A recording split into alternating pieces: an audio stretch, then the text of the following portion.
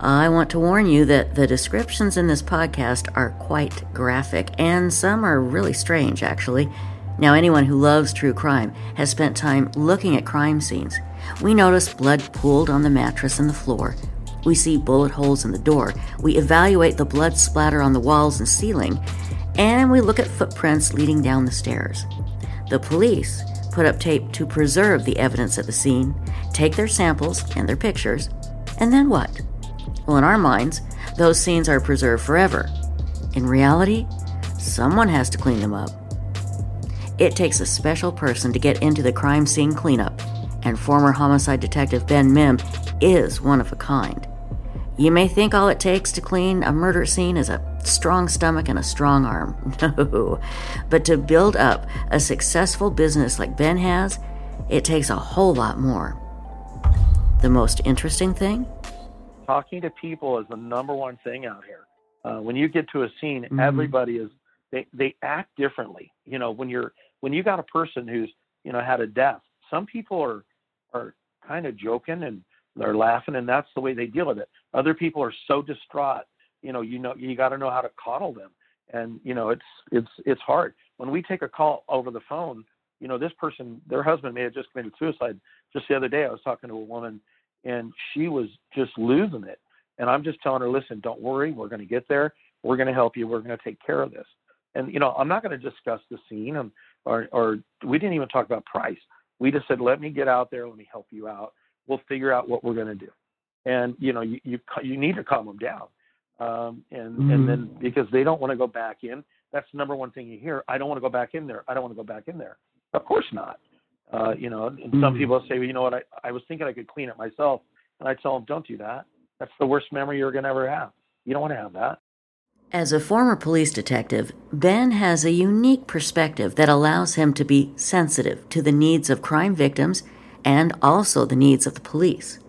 When he entered the police academy, Ben never expected to be working on the tail end of a murder scene. He rose quickly through the ranks to homicide detective and had a long career ahead of him investigating murders. Until the day everything changed.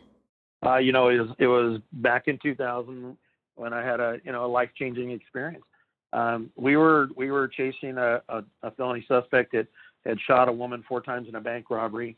And I ended up in a position where we were on a full surveillance at night looking for him. He was on the run with his girlfriend. And I ended up finding him down in East Los Angeles and with a partner. And I ended up getting in front of his car, and he tried to run me down. So I shot to defend myself, ended up shooting him multiple times. His car rushed by. But when my partner pulled up, I went to get back in the car. I got one leg in the car, and the car sped out, and it tore me down an alley. So basically, I suffered injuries from that night with a broken pelvis, separated shoulder, 4 compression fractures on my spine. And I spent a year almost in and out of surgeries from the hospital. I've had actually 4 hip replacements at this point, 2 shoulder surgeries, and 1 hiatal hernia surgery where it tore my diaphragm. So it was a pretty ending moment of my life being in law enforcement. It just changed everything. And, when you're done in law enforcement, they basically say, thanks for your time and service, and out you go, and you get your disability retirement, and, you're supposed to live off of it. Well, it wasn't enough to make my house payment. So I had to come up with a plan, and the plan was real simple. It was, every day in homicide, we were looking at situations inside homes that were, people are constantly asking me, do you know somebody that cleans this up? Do you know somebody can help us? And it was like, you know what, we could do this. So I started this thing in my garage with an 18-year-old kid, and it was an experience. We looked up and we studied about disease. We studied about cleaning and how to clean and what to do. I got all the state licensing through the state of California.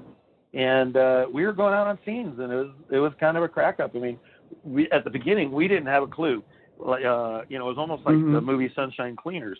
We're sitting there, and we'd see a scene and go, well, how are we going to do this one? How are we going to do this one? And we'd work through the process.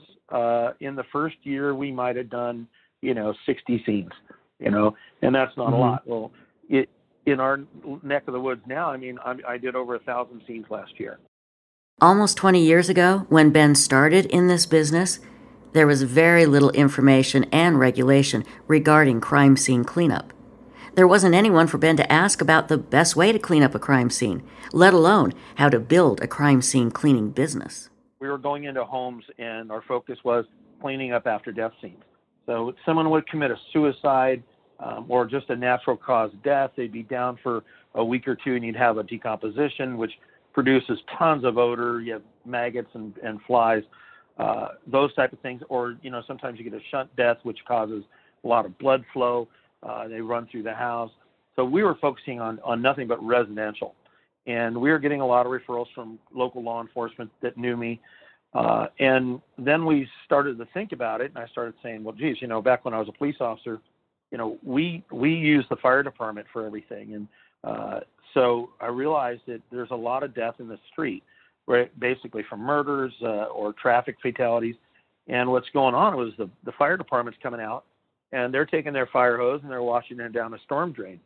Well, that is against the law, both by city laws and federal law. You're basically spraying down a a biohazard down a storm drain. And it's just, ludicrous that they're able to do that. So I started focusing on that and how to deal with cleanups in the street. And then when we looked at other areas of law enforcement, we looked at jail facilities. And you say, hey, these guys are being put in a jail and then they're being released afterwards. Well, what type of disease did this guy possibly have? And did they decontaminate that jail after the person left before they throw somebody else in there? Same thing in the back of a police car. You'll get blood, you'll get urine, you'll get feces, and skin contact diseases. So I said, hey, all this has to be addressed. And I developed a protocol for law enforcement, and it took off.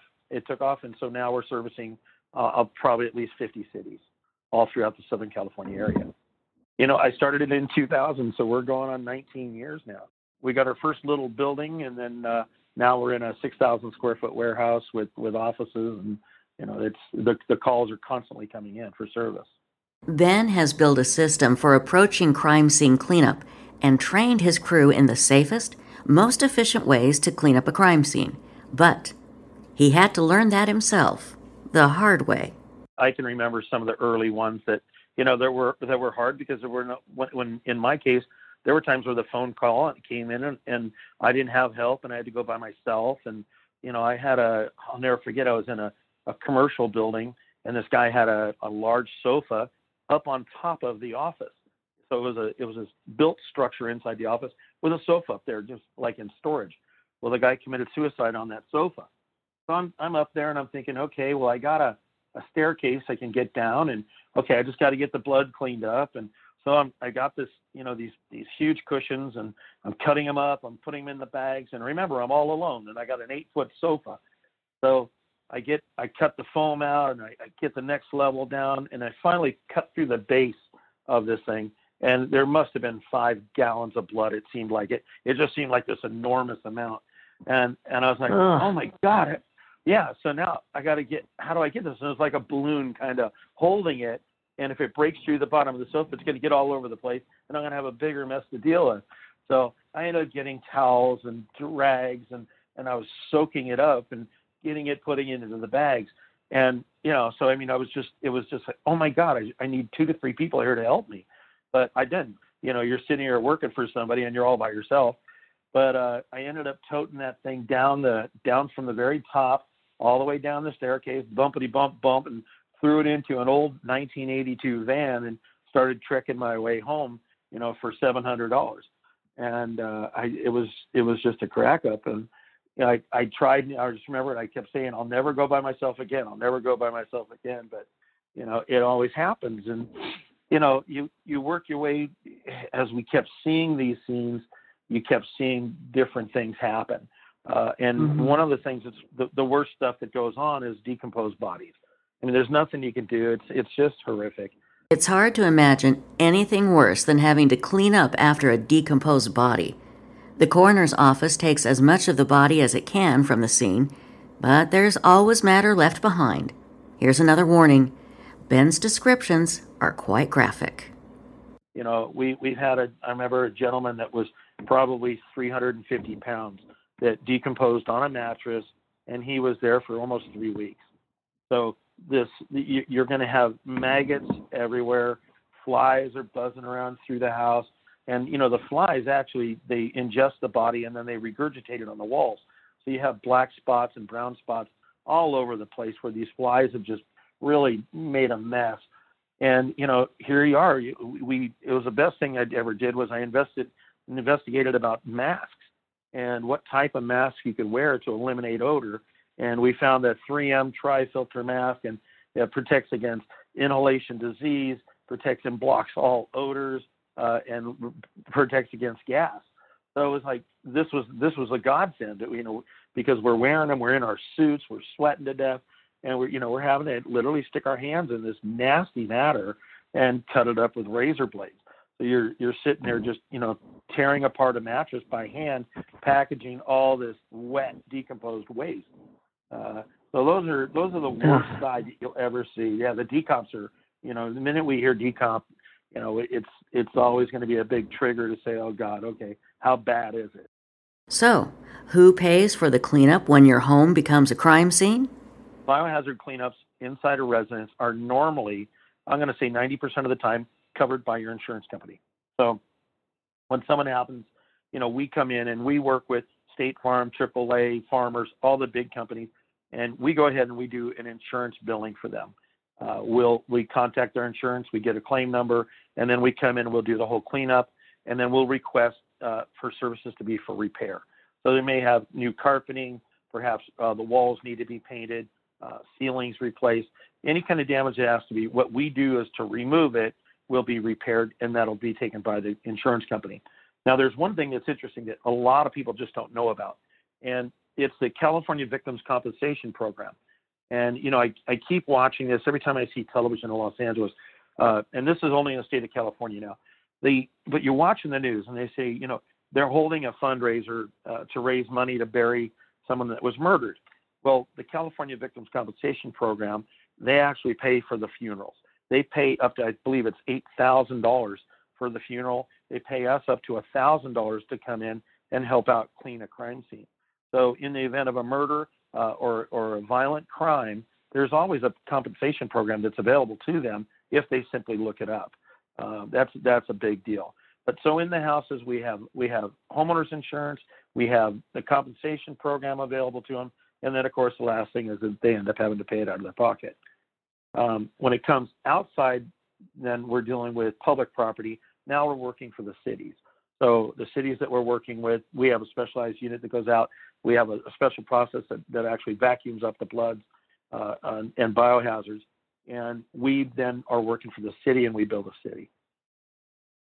The cost for hazardous cleanup is not as much as you might think, at least by the honest cleanup companies like Ben's Emergency Response Crime Scene Cleanup Team. If you have a decomposition, the body's been down about a week, you're probably looking anywhere from the low side, $1,500, the high side, $4,000 or $5,000.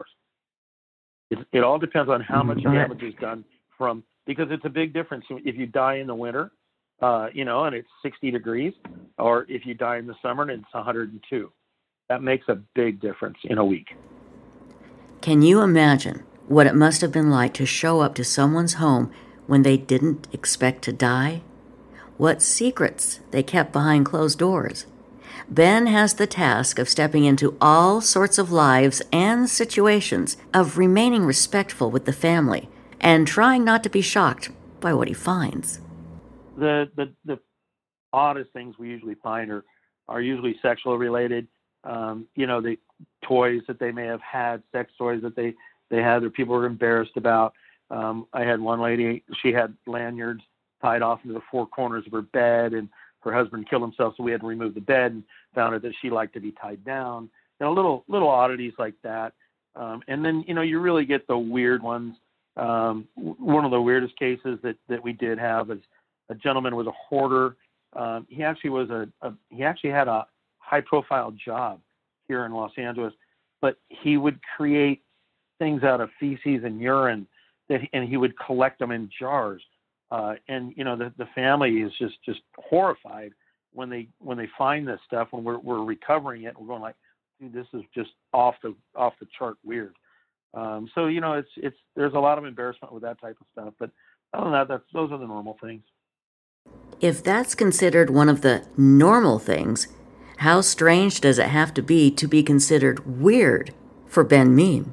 I'll never forget, I met a guy, and he was very sensitive, very concerned, and he wanted to make sure that we weren't going to be offended, that we were okay with going in to clean up this death. And it was a decomposition that occurred in a bathtub. And I said, Bud, listen, I'm a retired homicide detective. Not much phases me. What is this? And he says, she was a dominatrix. And I thought, oh my God, really? And so This condominium, oh yeah, this is good. And so this condominium, you look at it and it's every day, doesn't look any different. But as soon as you open the door, you thought you were in a dungeon. And the entire place was painted black. It had coffins, the spinning wheels with spikes. It had all this, ornate stuff for basically for a sex slave.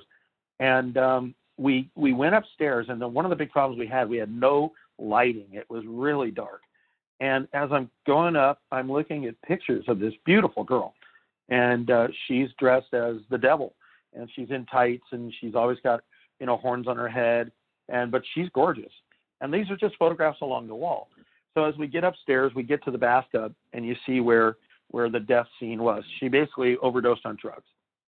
And in that bathtub, she decomposed. So it was fairly contained.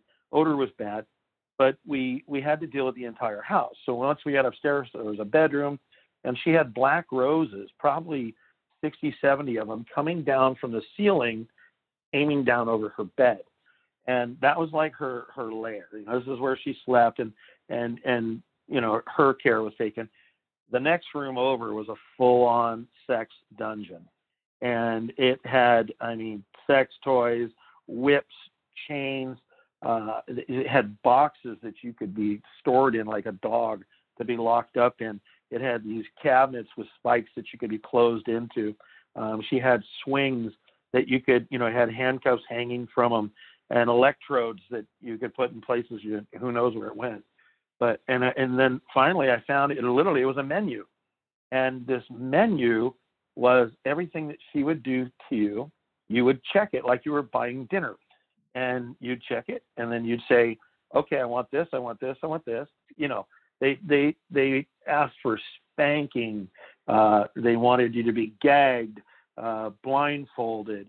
Did you want, this is crazy, electrocution, nipple electrocution. There's, so many different things. Anal penetration. And then one of the questions, and there was so much, I can't remember everything, but I do remember it was like, is there allowed, if you wanted to tap out, if it got too severe, what was your safety word? You had to say it, and then she'd stop. Or you signed this document that said, no tap outs, do it. And it was crazy, absolutely crazy. And so I'm walking around the room, and I'm in this dungeon, and it's dark, and I got a flashlight. And I keep thinking that, her assistant's going to pop out somewhere and get me.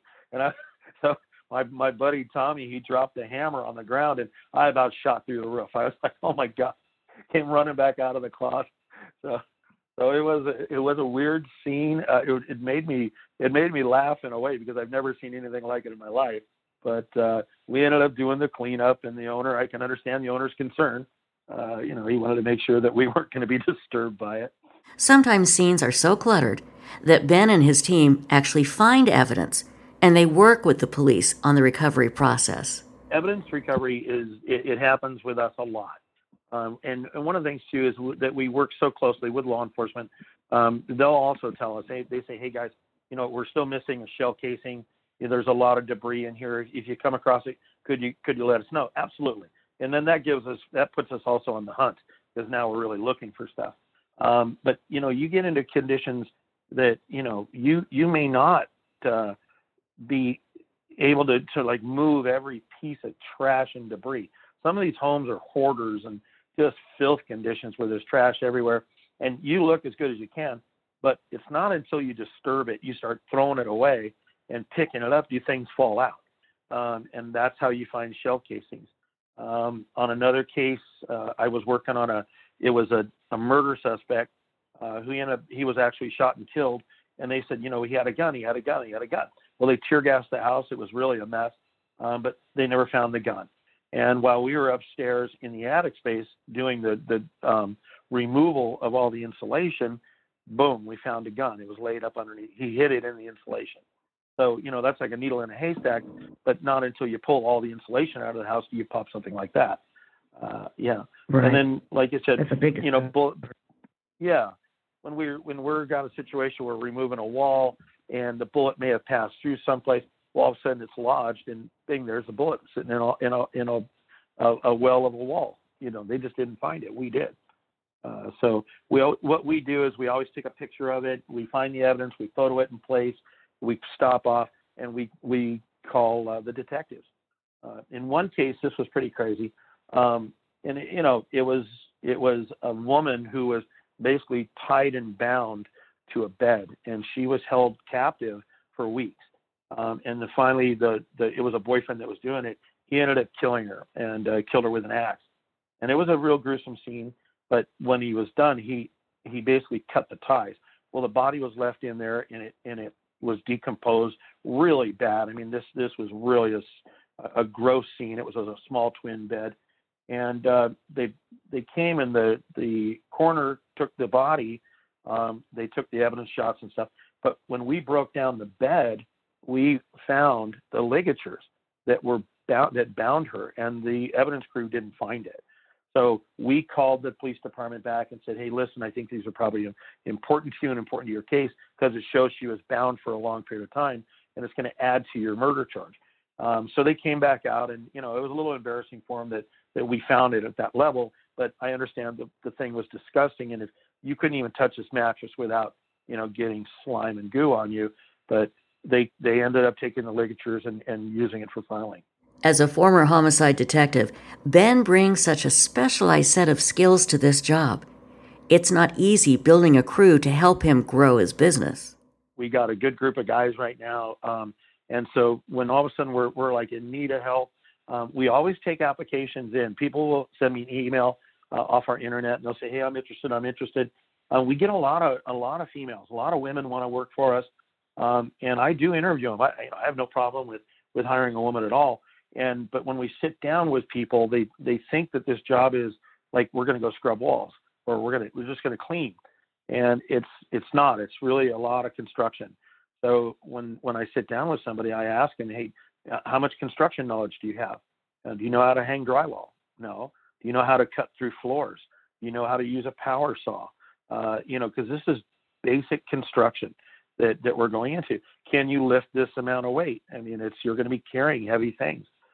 And all of a sudden people are like, well, what do you mean? I got to cut a hole in the floor? Yeah.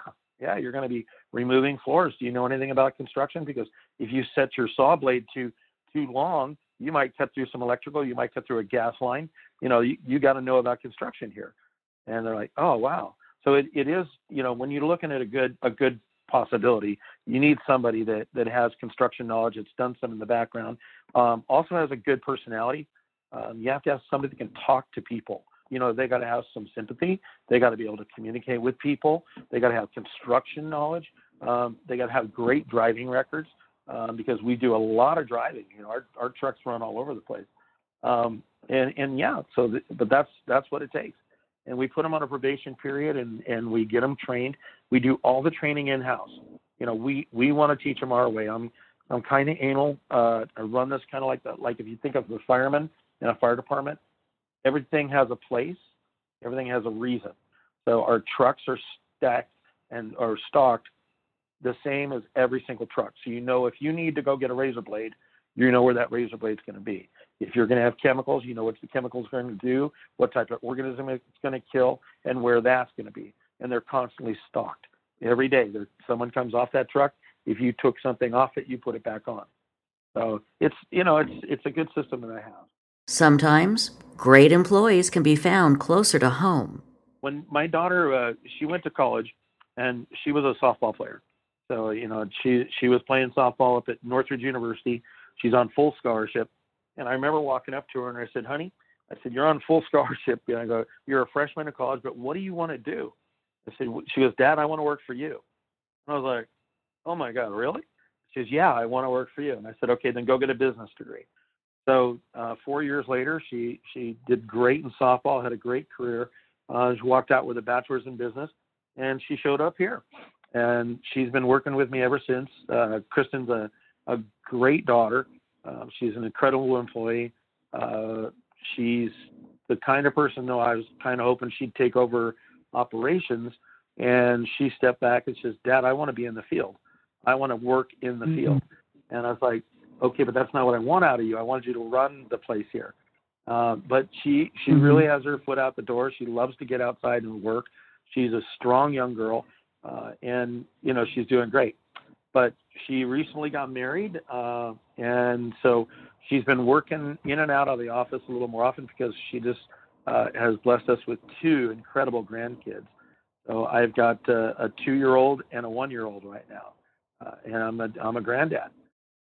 With the business the way it is, Kristen's able to still run our operations and help out here at the office while she's raising my grandkids. I really want her to be home with them on a regular basis. So she's kind of on a short hiatus until they get a little older. Ben's son Kyle worked in the family business for a time, but he was never quite as passionate about crime scenes as his sister Kristen. Kyle's a special kid. You got to realize at this point he was 19 years old, does not listen to a thing I say.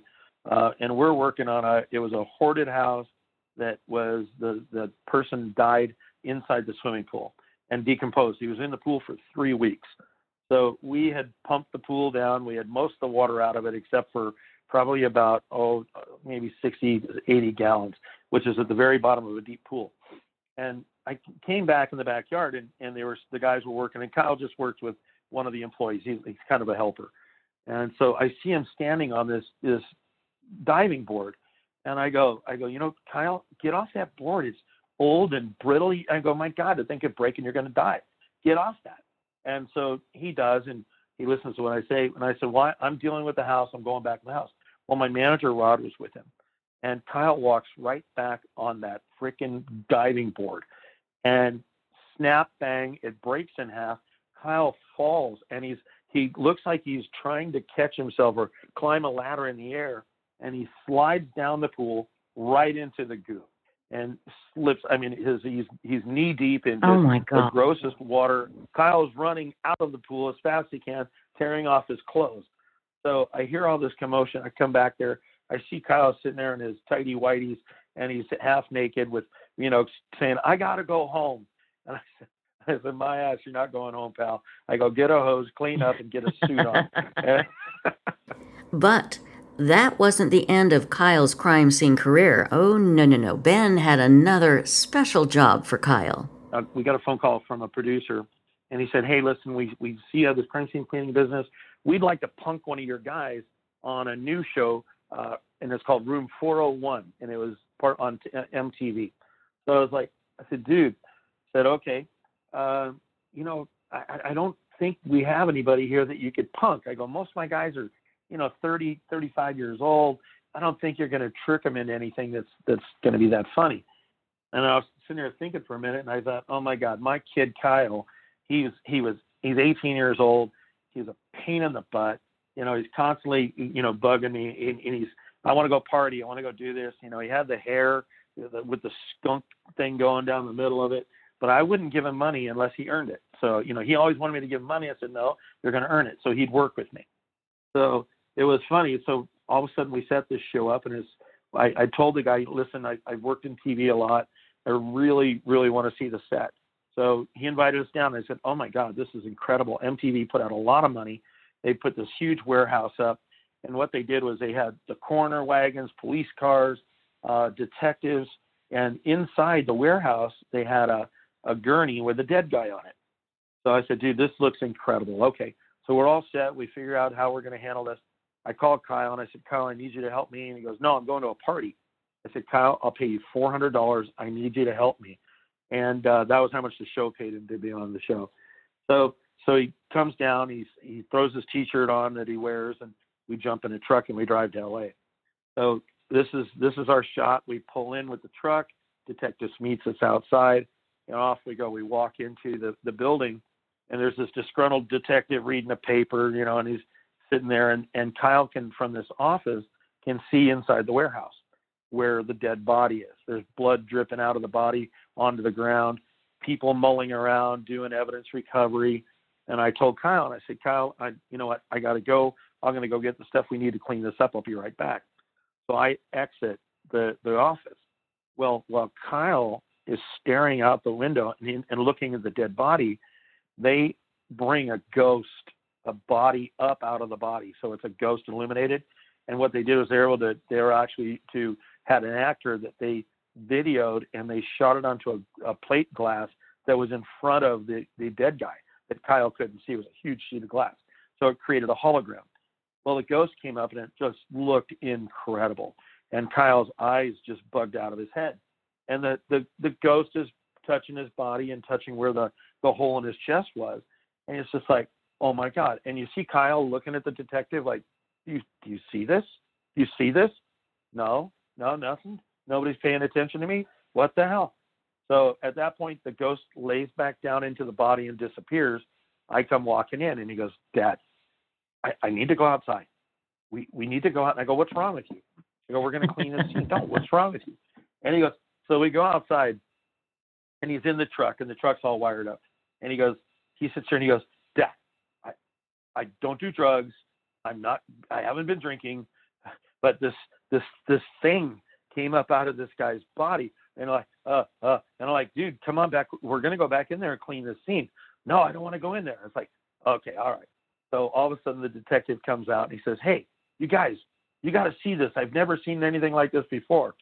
And Kyle's like, you saw it. Okay, cool. Come on. So Kyle runs back in. We're back in the office, and we're all looking through the window and at the dead guy. Well, all of a sudden, whoop, here comes the ghost. The ghost sits up, and Kyle goes, there he is. You see that? And the detective goes, what are you talking about, Kyle? All there, I just see some blood. What? And I go, Kyle, what are you talking about, you idiot? I go, there's nothing but blood there. So the ghost takes his finger, puts it in front of his mouth, and goes, shh. And he goes, Kyle just looks at us, and he goes, I gotta go. And so Kyle started crying, and he ran out the room. And that was at the point where he comes out the door. They did the reveal. There was like 30 of the group members that put this cast on, and they all said, Kyle, you just got punked on MTV. And it was hilarious. I mean, this thing ran #1. It was all over television for almost 3 months. And, his phone was ringing off the hook. Famous. Yeah, made him famous. That's sure. Yeah, and we got calls from every producer in the world. We want to produce a show with you two. We want to do this. We want to do that. And, of course, it never came to a point where it works. Nobody's been able to sell a show just because the crime scenes are too harsh to deal with. But everything turned out all right for Kyle in the end. So Kyle's gone on. He's now a professional hairdresser. Works out of Los Angeles. Works in the movie industry. He's very well to do, and he doesn't have to clean scenes with me anymore, which is a blessing. So Ben's obviously a fun guy and makes the job as enjoyable as he can. But there are some scenes that he'll never get over. No, the death doesn't bother me. The things that bother me are kids. When it's got something to do with a child, that it really hurts you. And I don't know how to. I guess I don't know how to handle that yet. There's no way I can push that feeling away. I think one of the worst cases we ever had was it was a mother. She got up in the morning and she asked her husband for a divorce, and he got his gun and he killed both his young children and then committed suicide. Told her, you don't need a divorce, you don't have anything left. And he shot himself in the head. And that was just, to me, the most devastating thing anybody could ever do. And my manager was with me, and I'll never forget, his daughter was real young, and these poor little kids were just killed, just like nothing in their beds. And, you're with their toys and you're wiping off toys, and it was tough. Mm-hmm. And those are the kind of things that happen. And we've done it multiple times, but you'll never get over it. It's not something I want to deal with ever again.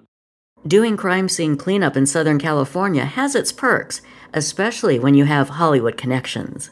This is hilarious because we shot for 2 solid days, and I think it's in season 4. and with Bosch. And we're the very first day. I remember we were sitting there, and with Bosch, the character. It's all about Los Angeles Police Department. Michael Connelly, he's the author and writes the books. He's an incredible guy. And I, I was interested in meeting him. I've heard nothing but good things, and my wife loves to read his books. And so we're sitting there, and they had us. It was a scene where we're cleaning up one of the railroad cars at Angel's Flight. And so we end up, they shoot one day with us cleaning, one day with us walking.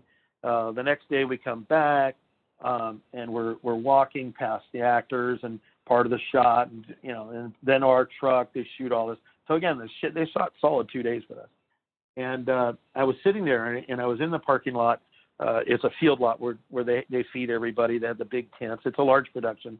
And I see Michael Connelly walking across the path. And I thought, you know what, heck, I want to meet him. So I just walked up real quick, and I introduced myself, and I said, hey, Mr. Connelly, my name is Ben Mim, and I said, I'm the crime scene cleaner that works for the city of Los Angeles, and that's one of my trucks that we're involved with. We're involved in these kind of cases. And he says, wow, that's your truck? And he goes, can I look at it? I said, yeah, come on over. So he looked at the truck that I developed these systems for law enforcement. It's a high pressure wash system, vacuum recovery that basically can vacuum up blood and small fuel oils and clean scenes, right out in the street really fast. And so he was really cool, and he was like, hey, let's take pictures, let's take pictures next to the truck. And I go, cool, this is neat. So I shoot it to my wife, and she's like, well, have him sign the truck. And I go, I don't ask people to sign stuff. Come on, knock it off. So all of a sudden, I figure we're done talking, and I get in the truck, and they're calling us for action on the set. So we drive the truck on up to the set, and a few minutes later, here comes Michael Connelly again. And he's got people with him, and he wants to show people our truck that we built and how he does this and does that. He was a really cool guy. And I get to be on Bosch, and here's the show, and our crime scene cleaner truck's in the show, and all the film that they shot of us, it finally airs, and you see the top of my head walking to the truck. So that was hilarious. But my truck was in it, and so was the top of my head. But I spent 2 days there, got paid very well for my performance. And then there's the kind of Hollywood cleanup that's done offset. We do a lot of the big stars. We've done. I'm going to say that a lot of the cases that we've been on, especially in the Los Angeles area, are very popular.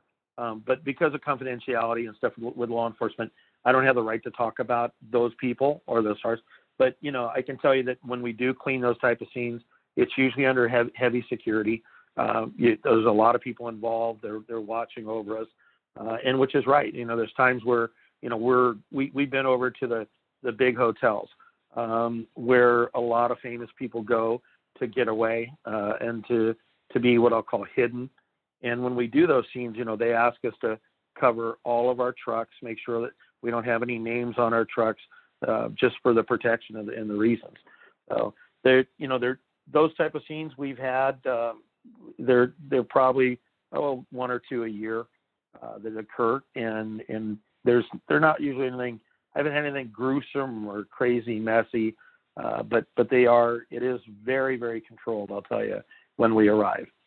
Another perk of the business, DGS. It was funny when we were doing a production with Jessica Everleth. She kept asking us, well, what is all this stuff? What is all this stuff? And we said, it's dead guy stuff. And it was a joke. It was a slang. And she goes, DGS. And I said, yeah, I guess so.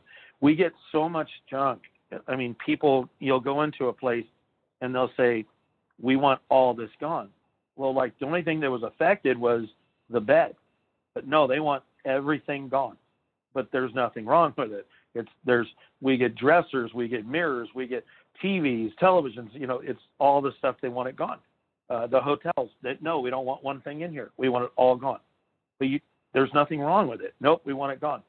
Okay, so we made a nickname for it. We just called it DGS, and it was a nickname for dead guy stuff.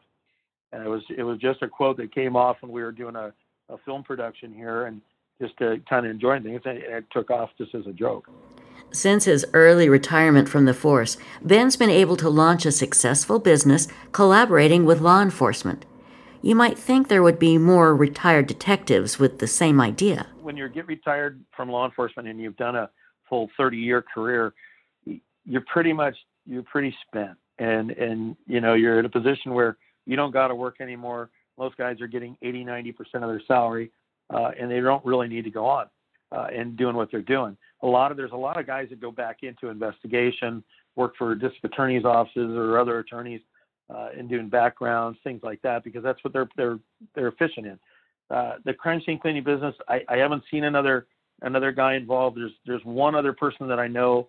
He was a fireman, and he retired out from the fire department. He opened a good business, and he's done a very good job, as well as the same as we have. And I think he's actually running and operating out of Idaho now.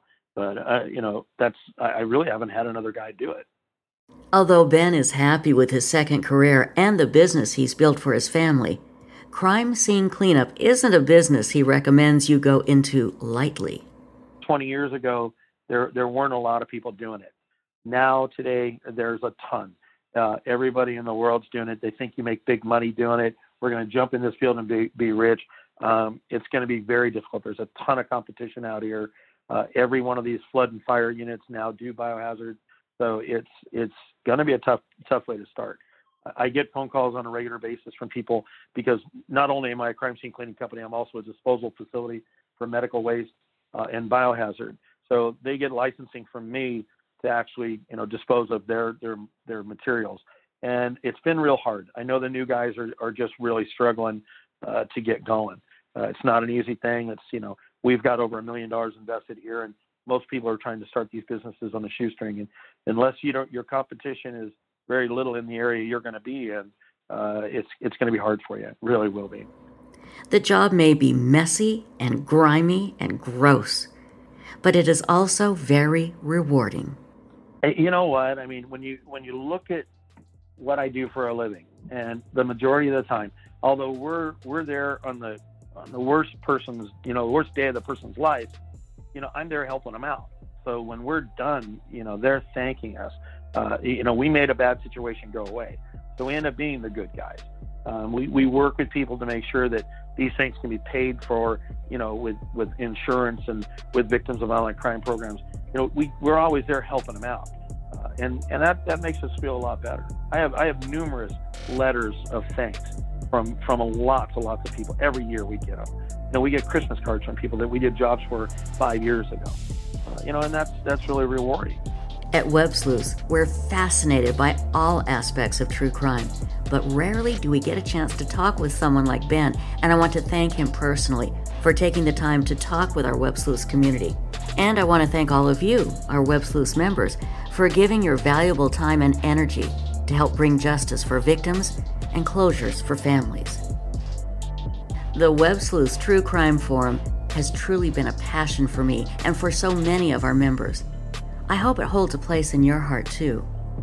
The Web Sleuths community has tracked evidence, chased down leads, identified bodies, and helped with some of the country's most difficult cases. Web Sleuths members donate their time and expertise, not for the recognition, but for the satisfaction of investigating true crimes and making a difference for the families of the victims.